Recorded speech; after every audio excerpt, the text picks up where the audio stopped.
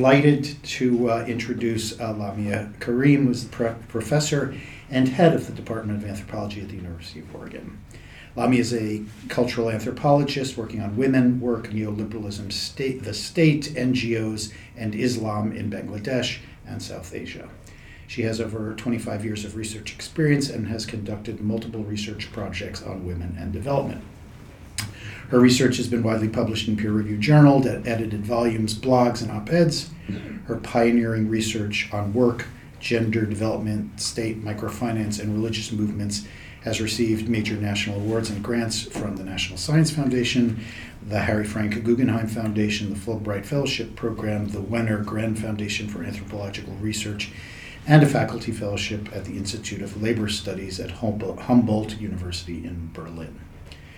Her first monograph, Microfinance and Its Discontents, Women in Debt in Bangladesh, was published in 2011, is a study of gender, grassroots globalization, and neoliberalism in Bangladesh, and looks critically at the Grameen Bank and three of the leading NGOs in the country.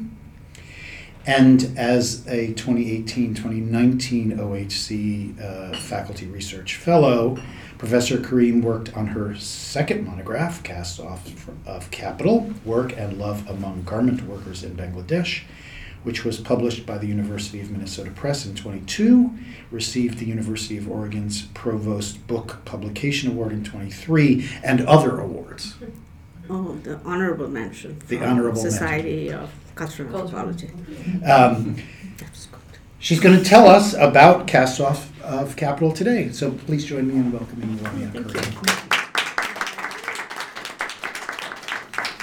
Thank you very much. I'll try to live up to that. So I'm going to pass my book around for those of you who haven't seen it, and you can pass it around this way. And what I'm going to do today is I'm going to do it in kind of two parts, and I'm going to weave back and forth. One is to sort of like a spoken word, where I'm going to tell you about what brought me to this project, right? Because ethnography, which is the signature methodology for cultural anthropologists or anthropologists in general, is a form of storytelling and crafting a story out of multiple events and that are occurring out in the world. And so what I want to do is I want to tell you how that story came into being into this book. And then I'm going to also read some sections from the book. And so that's why I'm saying I'll be going back and forth. First, I want to tell you a little bit about what brought me to this book. I started it in, the research was staggered over 6 years. And I realized midpoint that what I was doing was to look at trade union activism among garment workers in Bangladesh, that was not the story I wanted to tell. That was not the most interesting stories, because it has been written about a lot, and I didn't want to be the umpteenth person saying the same thing. There's not too many original things you can say. So it was around that time, midpoint in those staggered 6 years, that I changed direction. And I'll tell you how that happened. So this is a little bit from my book. So during my research, I found that there were very few women over the age of 35 working in the factories. Trade union leaders and the more than 100 workers I met told me that female factory workers over the age of 35 are rare. Factory management confirmed that older women workers leave due to changes in life circumstances, which is a disingenuous statement since most of them are forced out when deemed to be less productive workers. I found that no institution, the state, the APEX, organization of factory owners in Bangladesh, the Labor Studies Institute, the International Labor Organization, ILO, and labor rights NGOs was concerned with tracking these women, these older women who have left the factory, once they cease to be formally in the labor market, right? So when I asked a longtime labor activist about what happened to older workers, once they exit the formal labor market, she said, that is a good question. We do not track them once they leave the factory. So this is a very interesting point for me, where I kind of started to think that this is where I want to take the story. This is the unwritten part, the lacuna in the research. And then when I was at Humboldt and I was talking to these historians, heavyweight German Marxists, and they told me, go ahead and write that. That's what hasn't been written about, even in the historical archive. So what is this book about then? At that time, I make a turn and I start to look for older women workers. Now, they have already exited the factory. And it's very hard to find them because they have disappeared into the informal market. Most of them have left the slums around the factory because those are more expensive, and they've gone away. Nobody keeps track of them, or they've returned to their villages. And it was very hard to track them down. Or once you track them down, to know they would be there, because they have a cyclical relationship with their villages. So they're here in the city working now in the informal sector. When money runs out, they go back home, or maybe somebody falls sick, they go back to take care. And then they may come back, but go to another part of the cities. So that was quite a difficult task, but I was able to do it. And I enjoyed it. And I'll tell you one thing, the book has a lot of interviews with women, their life stories. It's based on life cycles of older women. They told me to tell their stories. They were very clear. She said, I want you to tell our stories. I want you to tell the people who buy our clothes about our lives. And I hope I've been able to do that. That was their charge to me. So this story then was inspired by the raw and powerful stories of workers' encounters with capitalism, and the book introduces a new dimension to the making of a precariat, female-headed workforce in Bangladesh that numbered approximately 4 million in 2018. This is when the turn takes in my research. It focuses on the lives of garment workers with a special emphasis on older and what I call aged out female workers. I examine the relations between work, gender, and age on the one hand, and these factory women's search for the good life of love and care against the backdrop of neoliberalism and industrialization. So they're sort of like two different kinds of things that converge on their lives. This book is also informed by the scholarly works of anthropologist Carla Freeman on neoliberal aspirations. Freeman has worked in Barbados, and she talks about how among what are pink-collar workers in Barbados, they have a new sense of upward mobility through neoliberalism and what she calls a swirl of excitement, right? Of course, it's far more toxic than that, right? But people get caught up in this whole idea of moving up, and that, the ladder is there, it's no longer invisible. But if you know about this upward mobility ladder for poor members of the community, it's a broken ladder. You can just go up so far, and then the ladder is not there anymore. So that's what I found also in the lives of these women. And the other concept is Lauren Berlant on cruel optimism, which is the idea that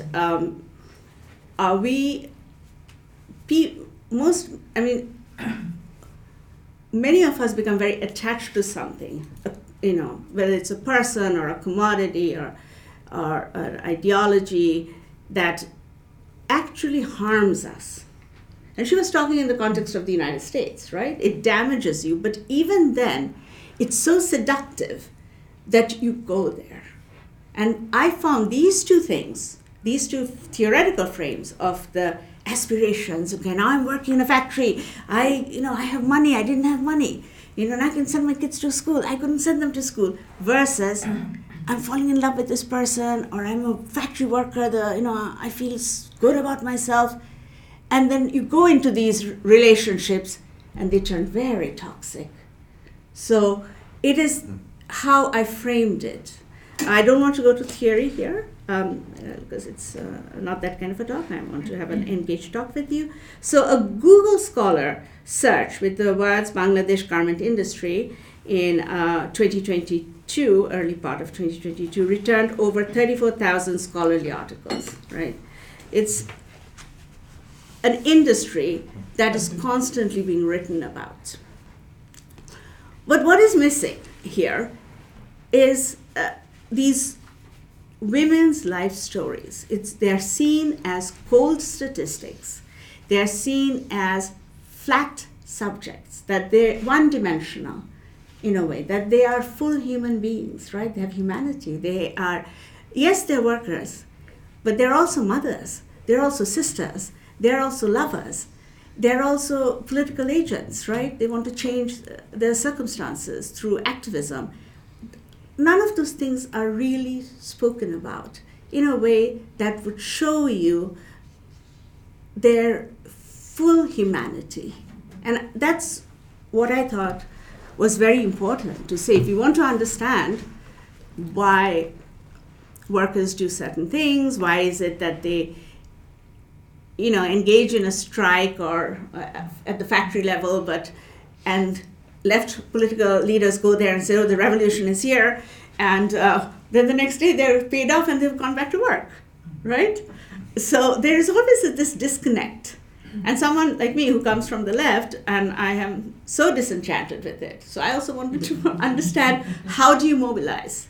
And in order to do that, you have to understand who they are, right? And that was what I tried to do in my book. Another thing is, you should know, if you don't, is that Bangladesh is the largest producer of apparel for the global market after China, ahead of Vietnam, Cambodia, and Sri Lanka. It grew very fast within a very short time.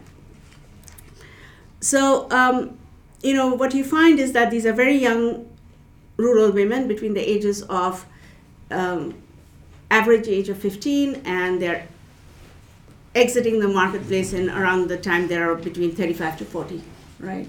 So it's a short span of work life. They can still work, but they're no longer considered productive. So what I wanted to look at when I'm thinking about these women is they're more than, as I said, statistics. They're thinking, acting subjects.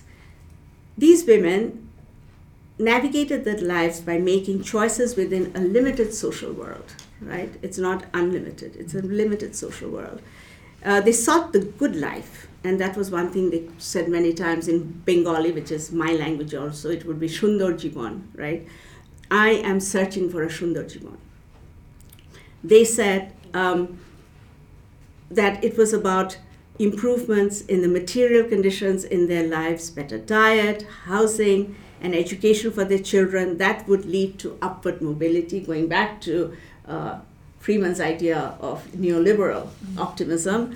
Then here was this one moment when, again, as an ethnographer, you listen to people, not only what they're saying, but in the context in which it's said, right? We look at the history, we look at the social world in which certain things can be said, other things cannot be said, what is not being said. And this really stunned me into silence. Because I was talking to this woman, older woman, and she told me, you're the first person who has asked me about my private life. Okay, for her, I was the first person. Maybe other people have asked because I was asked this question at the talk. How do you know? After 4 million people, some other person. I said, do you see what I'm saying? You get these kinds of questions. So here she said to me, for more than 8 hours a day, I stitch clothes. My body embraces the sewing machine. At night, an emptiness enters my life. There is no embrace waiting for me.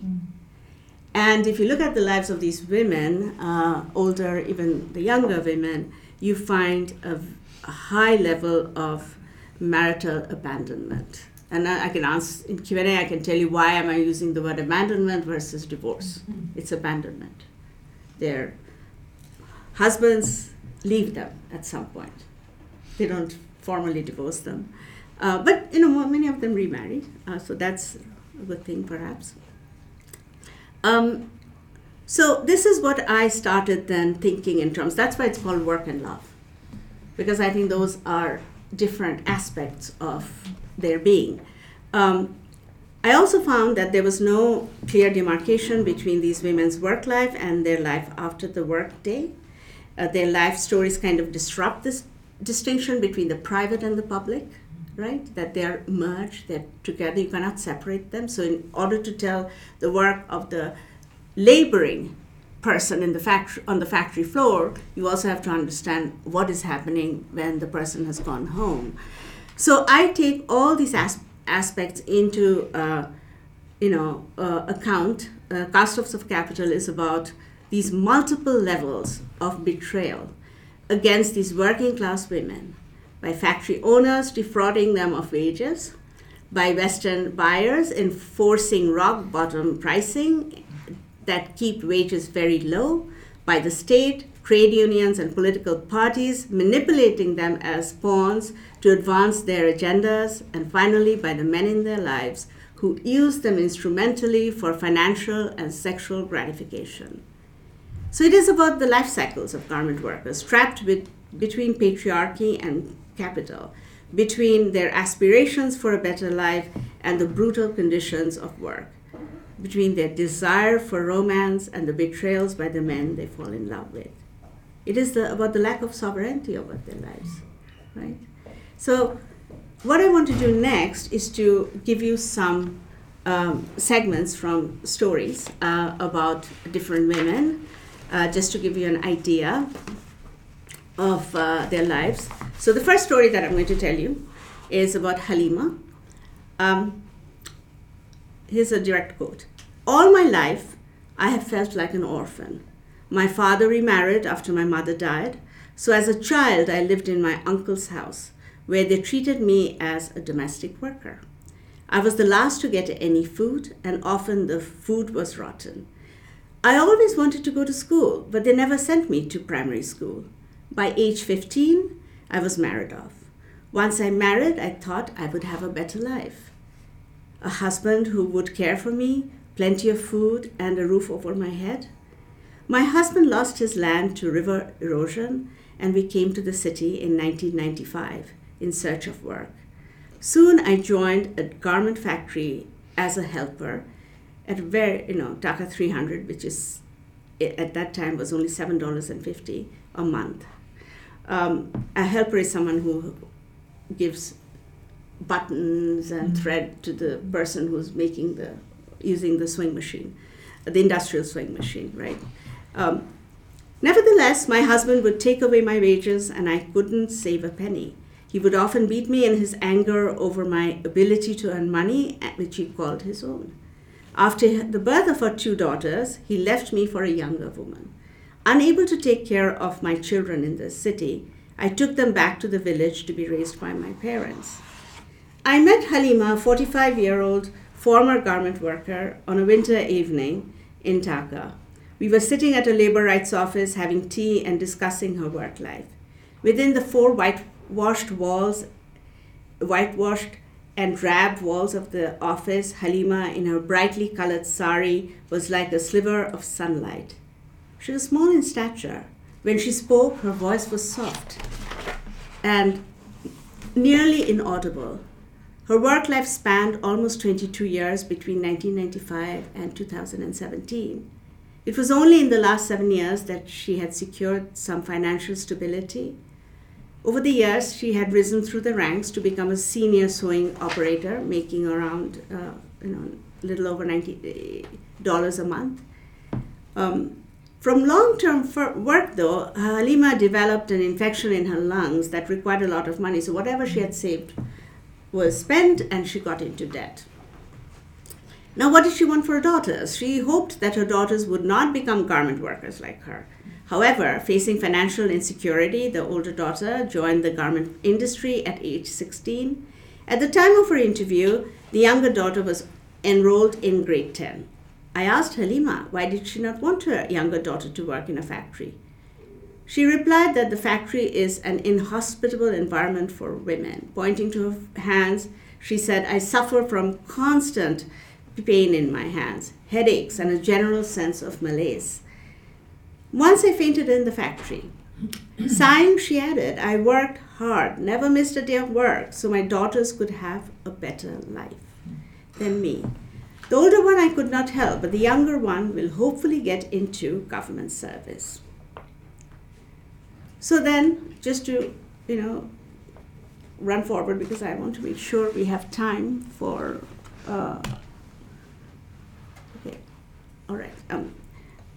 for you to ask me some questions.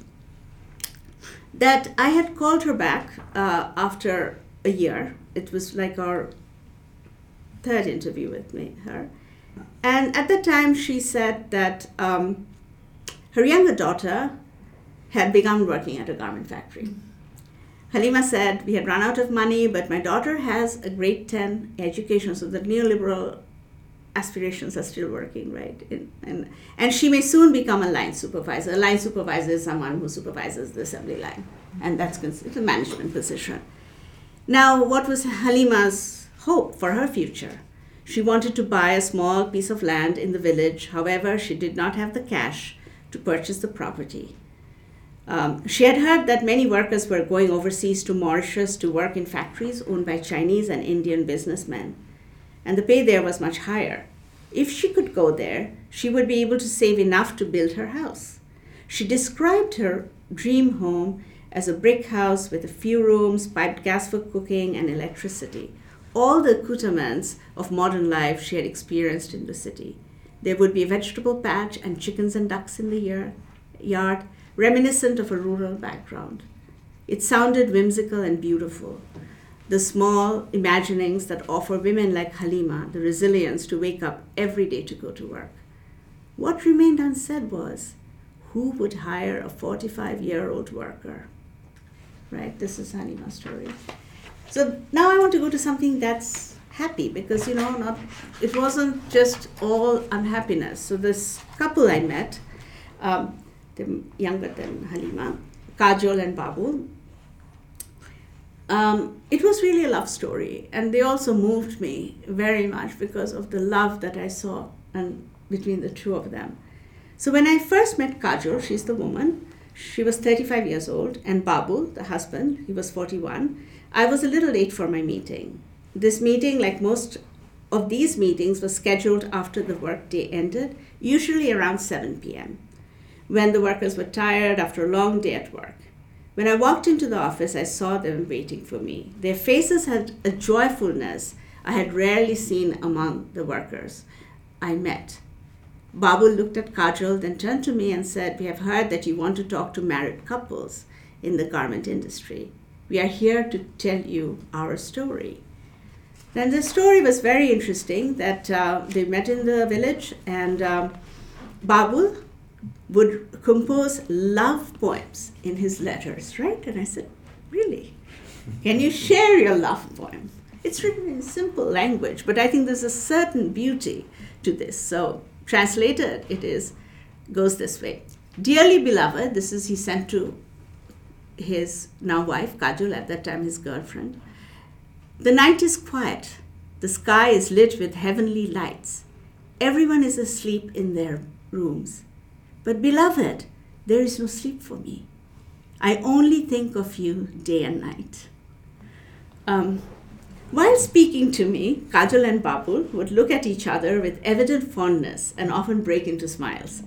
They said that their life together was beautiful, although they added that they had to struggle to get there. In their married lives, they do not hide anything from one another. They emphasize that they know each other so well that they could never lie. Babu said, better to be truthful. Asked to explain how their relationship worked, Babu said, when I buy fish from the market and I come home with it, I find that Kajol had also bought the same fish. It is as though she read my mind. Kajol replied, if I think I want egg curry tonight, I come home and find that Babu had cooked egg curry for dinner. We communicate without verbalization. We just know what the other person wants. Our love puts us inside each other's minds. I think it was beautiful. And these stories are very long. I'm just giving you a little snippet from that. And so finally, I want to take you to Monowara's story. And she was 48 years old, so she was older. And she had lost her job. She was a short woman, but she really moved me. Her story and her resilience and her ability to smile even in the face of tremendous precarity. So due to her age, Monowara could not find work at another factory after she was laid off, although she has continued to look for one. At our first interview, we learned that for the last 7 months, she had been living off the money she received as severance pay. She knew this money would not last long. Her room rent alone ate up most of it. I'm sort of like paraphrasing as I'm going. I went to meet her in the slum she lived, and she lived in this small windowless room, but she was very hospitable, and we sat together and we talked, and we got bitten by a lot of mosquitoes. So that keeps you alert, So I asked, what will you do now? Monowara said, I have not learned anything about tailoring garments from factory work. Assembly line work does not teach you how to make a full garment.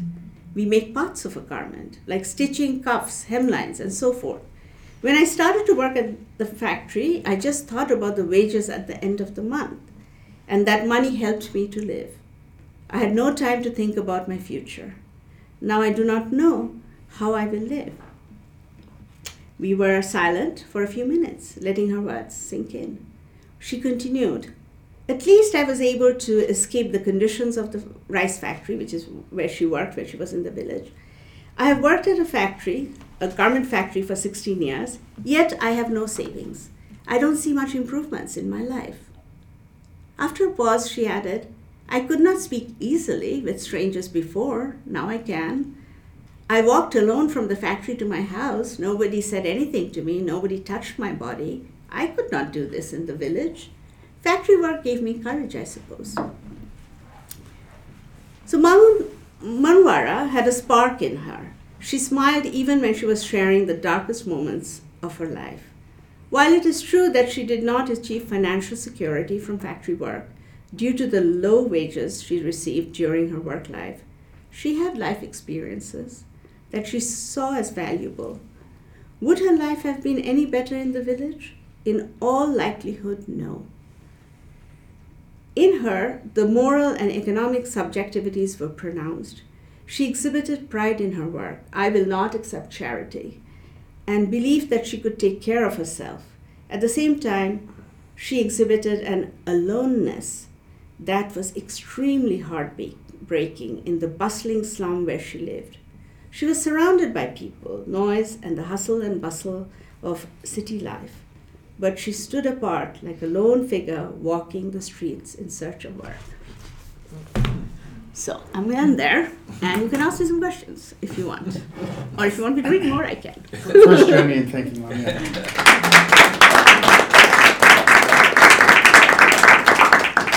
So we have a bunch of time for questions. I hope there are some questions for.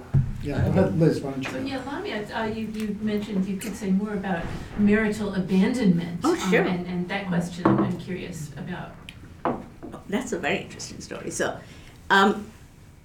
what happened to most of these women, especially the older women, but even the younger women, that they would get married, especially the women in the villages, they would have arranged marriages. So, the families would meet the prospective groom and they would get married. Often, and then after that, it's, they would move to the husband's house. It's patrilineal society. But after some time, they disappear. They just leave one day, okay? And then, usually after the birth of a daughter. So you're now left with a child, a girl child that you have to raise on your own, and then your in-laws don't want you in the house because it becomes 2 mouths to feed for them. It's how women's worth is diminished. This is pre-garment work. then they disappear. Sometimes they come back. And they will again go back into a conjugal life because the families will ask them to be together. So it could come back after a year, 6 years. Sometimes they would often find out that the man who had left, or the husband, has gone to another village and he had another wife there. Okay, so like a traveling salesman. I don't know how you could put it. So, but this tremendous kind of violence, of marital violence that was going on. And yet, that's why I was thinking in terms of why cruel optimism helped me, because no matter how, and these women knew that they were going to be hurt, but they still would go, because that embrace, that momentary feeling that I am loved, I'm worth something other than, the workplace, was very important. But that embrace they were also missing from the workplace. They wanted the managers to respect them. They wanted the state to recognize them as, citizens who are helping the GDP, because that's where most of the money in Bangladesh comes from. But that was the reason they don't divorce, is if they divorce, they have to pay alimony. So they just disappear. And it's very hard to find them. So in the city, there's another interesting thing that's happening. In the city, the younger women are marrying men they meet at work, either on the factory floor or outside, friends of other people, because they're now outside their homes, right? They're living by themselves in the city. They walk around, they meet men. And there are many kinds of relationships you have. You look at the cell phone, they will say, I have 5 boyfriends. So the really, I said, why? Okay, I'm old-fashioned, but so someone's in Dubai, someone's in Malaysia, someone's somewhere else. And some of them, the younger ones, are also calculating the risks of, who would be the best husband for me, the one in Dubai or the one down the street. And I was fascinated by that, because these are new ways of being, right? Earlier, in the village society, they were not able to do that. As I was telling you from Anwara's story, that she was not able to walk around. Now she can, and that's something every single person told me that they valued so much. I can walk around. So for these women, the younger women, they're better educated, and they know where to go for if something happens with the husband running away, or they will come to the labor rights union, and they have lawyers who will help them, file and petition for a divorce. And so they're a little better off. But even then, the private lives are very toxic for most of them, not all of them. So, but one very interesting thing was that the families encouraged these divorces, and I was a bit surprised by that, and that shows my naivety in the beginning. I'm like, why would they want the breakup? And then I realized it's because once the woman has separated from her husband, he cannot claim her money. The family cannot claim the money. So in that sense, the family is also using them, to get what they want. So constantly, especially with cell technology, nobody can not be in connection, right? They're constantly asking for, send money home, repair the roof, send money for your brother to go to college or go overseas, father's sick, send money. So they always have that demand on them. And, in my research, I interviewed both men and women. I always do that. And also the adult children of these women, male children, because I wanted to understand male attitudes towards working women. These women are industrial labor, right? They have a guaranteed wage at the end of the month. It's different from other kinds of working in the informal market. And there was a lot of, in the beginning when the industry started, in the late 80s, these women were stigmatized. They were called sex workers. What do they do staying so late in the factory? They're working with men, and, but that narrative has also changed to a great, degree, that people are now seeing these women not so much as, like stigmatized women, but women who are doing good work, right? They're development actors, and the word development is used a lot in Bangladesh. It's like the NGO capital of the world. They're like, you could walk, there are NGOs all over. You can't really walk very far without that. But what I was trying to say is that these women are making choices that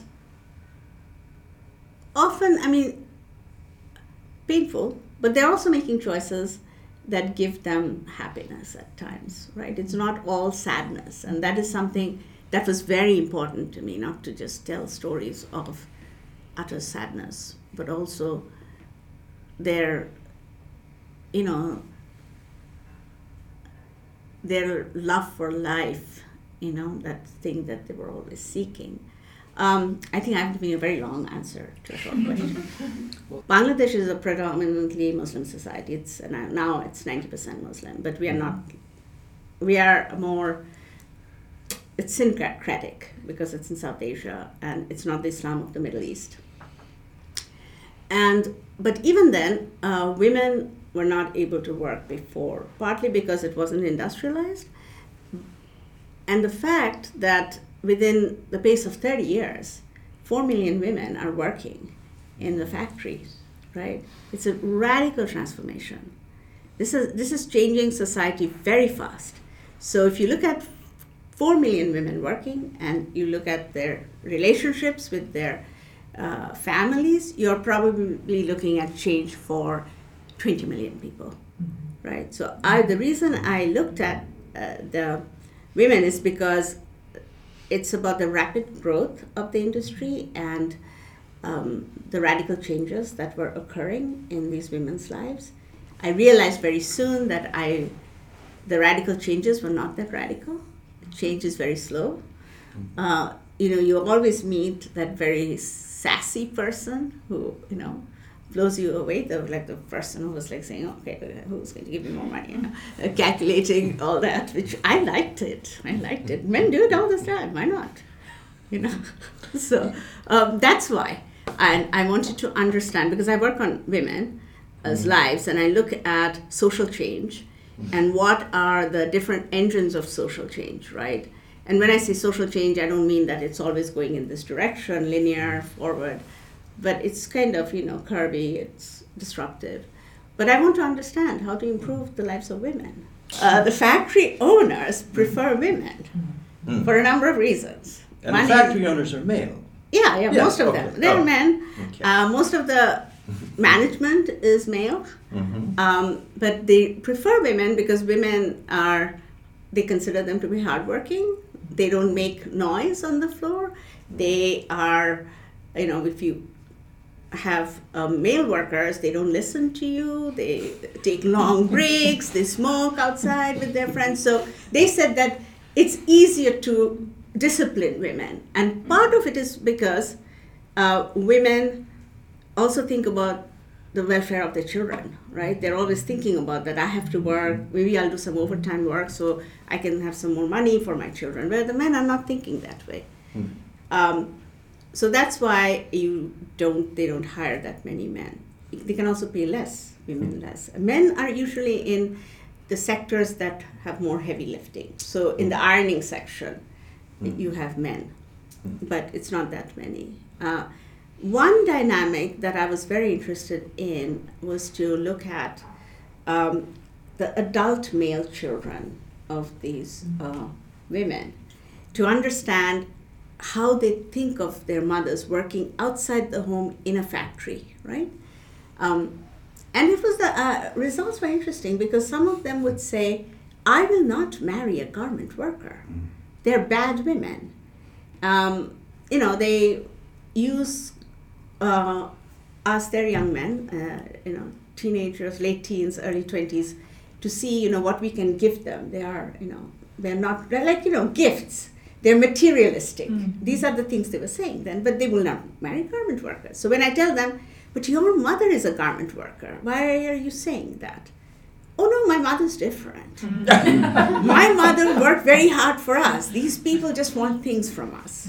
So it's interesting to see how these different kinds of gender logics work, and how people rationalize their their choices. You're a psychologist. I'm just thinking subtyping, Yeah. So that was very interesting. That if you push them, then it's like they suddenly separate the two. Yes, Lynn.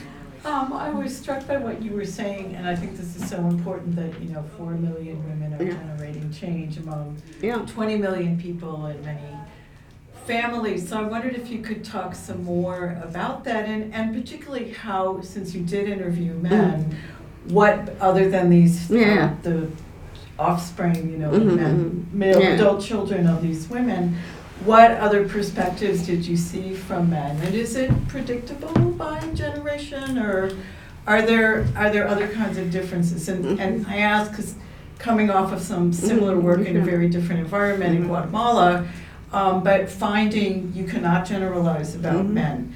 So what are sort of the different takeaways on their view of this change in women's lives and how it affects them and how they think about it in different ways in different contexts? Sure.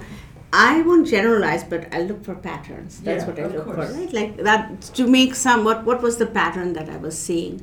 And it is not always generational. What I found was those men who had grown up in the village, right? And they saw that the mother stayed at home, the father worked outside. They felt that women should work at home.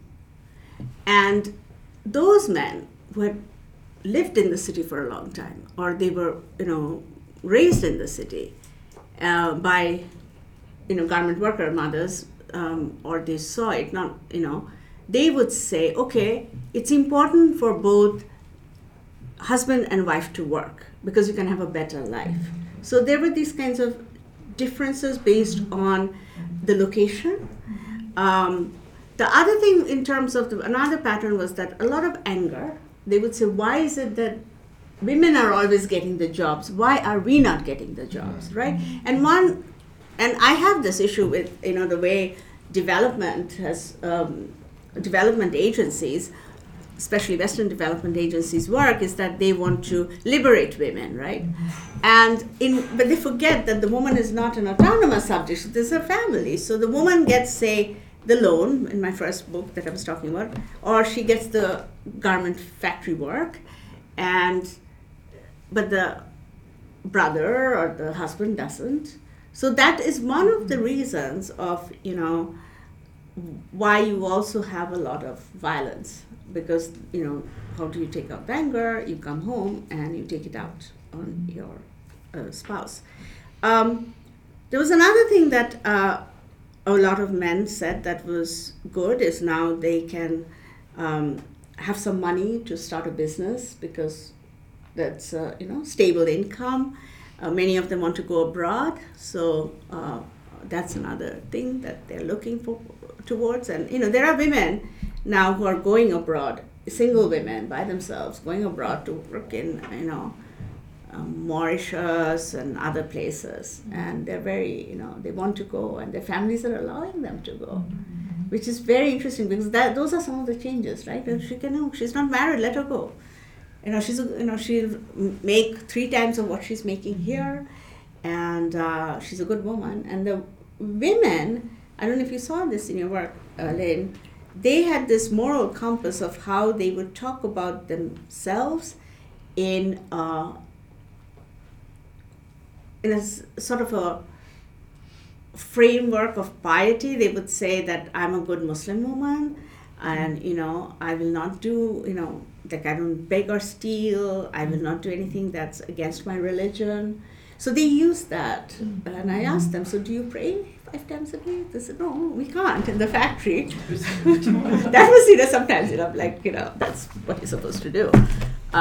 just to push them a bit, right, to understand where these things were coming from. But they had a very strong moral compass, you know. And another thing that I also wanted to do in this book is that often I find a lot of work on women's work, especially in gender studies, to focus on sex work, right? And women do a lot of different things, right? And that should come out, right? It's not sex work that if you want to work and you're poor, no. You can do other things. And again, I think I didn't answer your question. Why are they coming? Most of them are coming because of poverty, because of loss of land due to land erosion, you know, climate change, and or in some instances, they run away from abusive relationships. And then a small percentage, are really interested in seeing the world. They just want to go and see the city. So you find all that. And that's what I think makes the work for me to do the interviews interesting. So I was wondering about the emphasis that you put on instrumentalization. Yeah. So you said, Thank you. basically they're being instrumentalized by a whole range of actors and institutions. What did they say about that? Did you push them on the fact that no matter how they, the various ways that they might assert their agency, they were always being serving some other as a tool, as an instrument? That was a difficult thing to do. Yeah. And I did ask them that, but only after I had developed enough of a relationship, deep relationship, and a sense of trust that I could push them on that you're being used. What are the choices you're making? And then they would say, I can't make these choices, but I want to, right? And so they were sort of trapped between hope and hopelessness. And I met a Bangladeshi anthropologist when I was there, and I'm a post-colonial scholar, if I may use that word, that I look at. I always try to bring in local voices, right? So he mentioned to me, I was talking about why is it that, through all this pain and struggle, these women are still there, why don't they just leave the factory? And he used this word, residue of hope, that I have used because I wanted to bring him in. And he said that, at the end of the day, there are these structures, familial structures, that even if they're weakening under the onslaught of capitalism, right, it is still there. Most of them do have, family back home, siblings who might help them when they fall on hard times. And that's what is also making them go on with their lives and keep on trying for something better. But yes, it's a very hard situation. At the end of it, I wasn't optimistic at all. And at the same time, I really don't have an answer, right? There are some factories that are doing better work, that are giving, the women better wages, conditions, but they also have daycare, which is a big problem for these women. They have no daycare, so they go back to the village.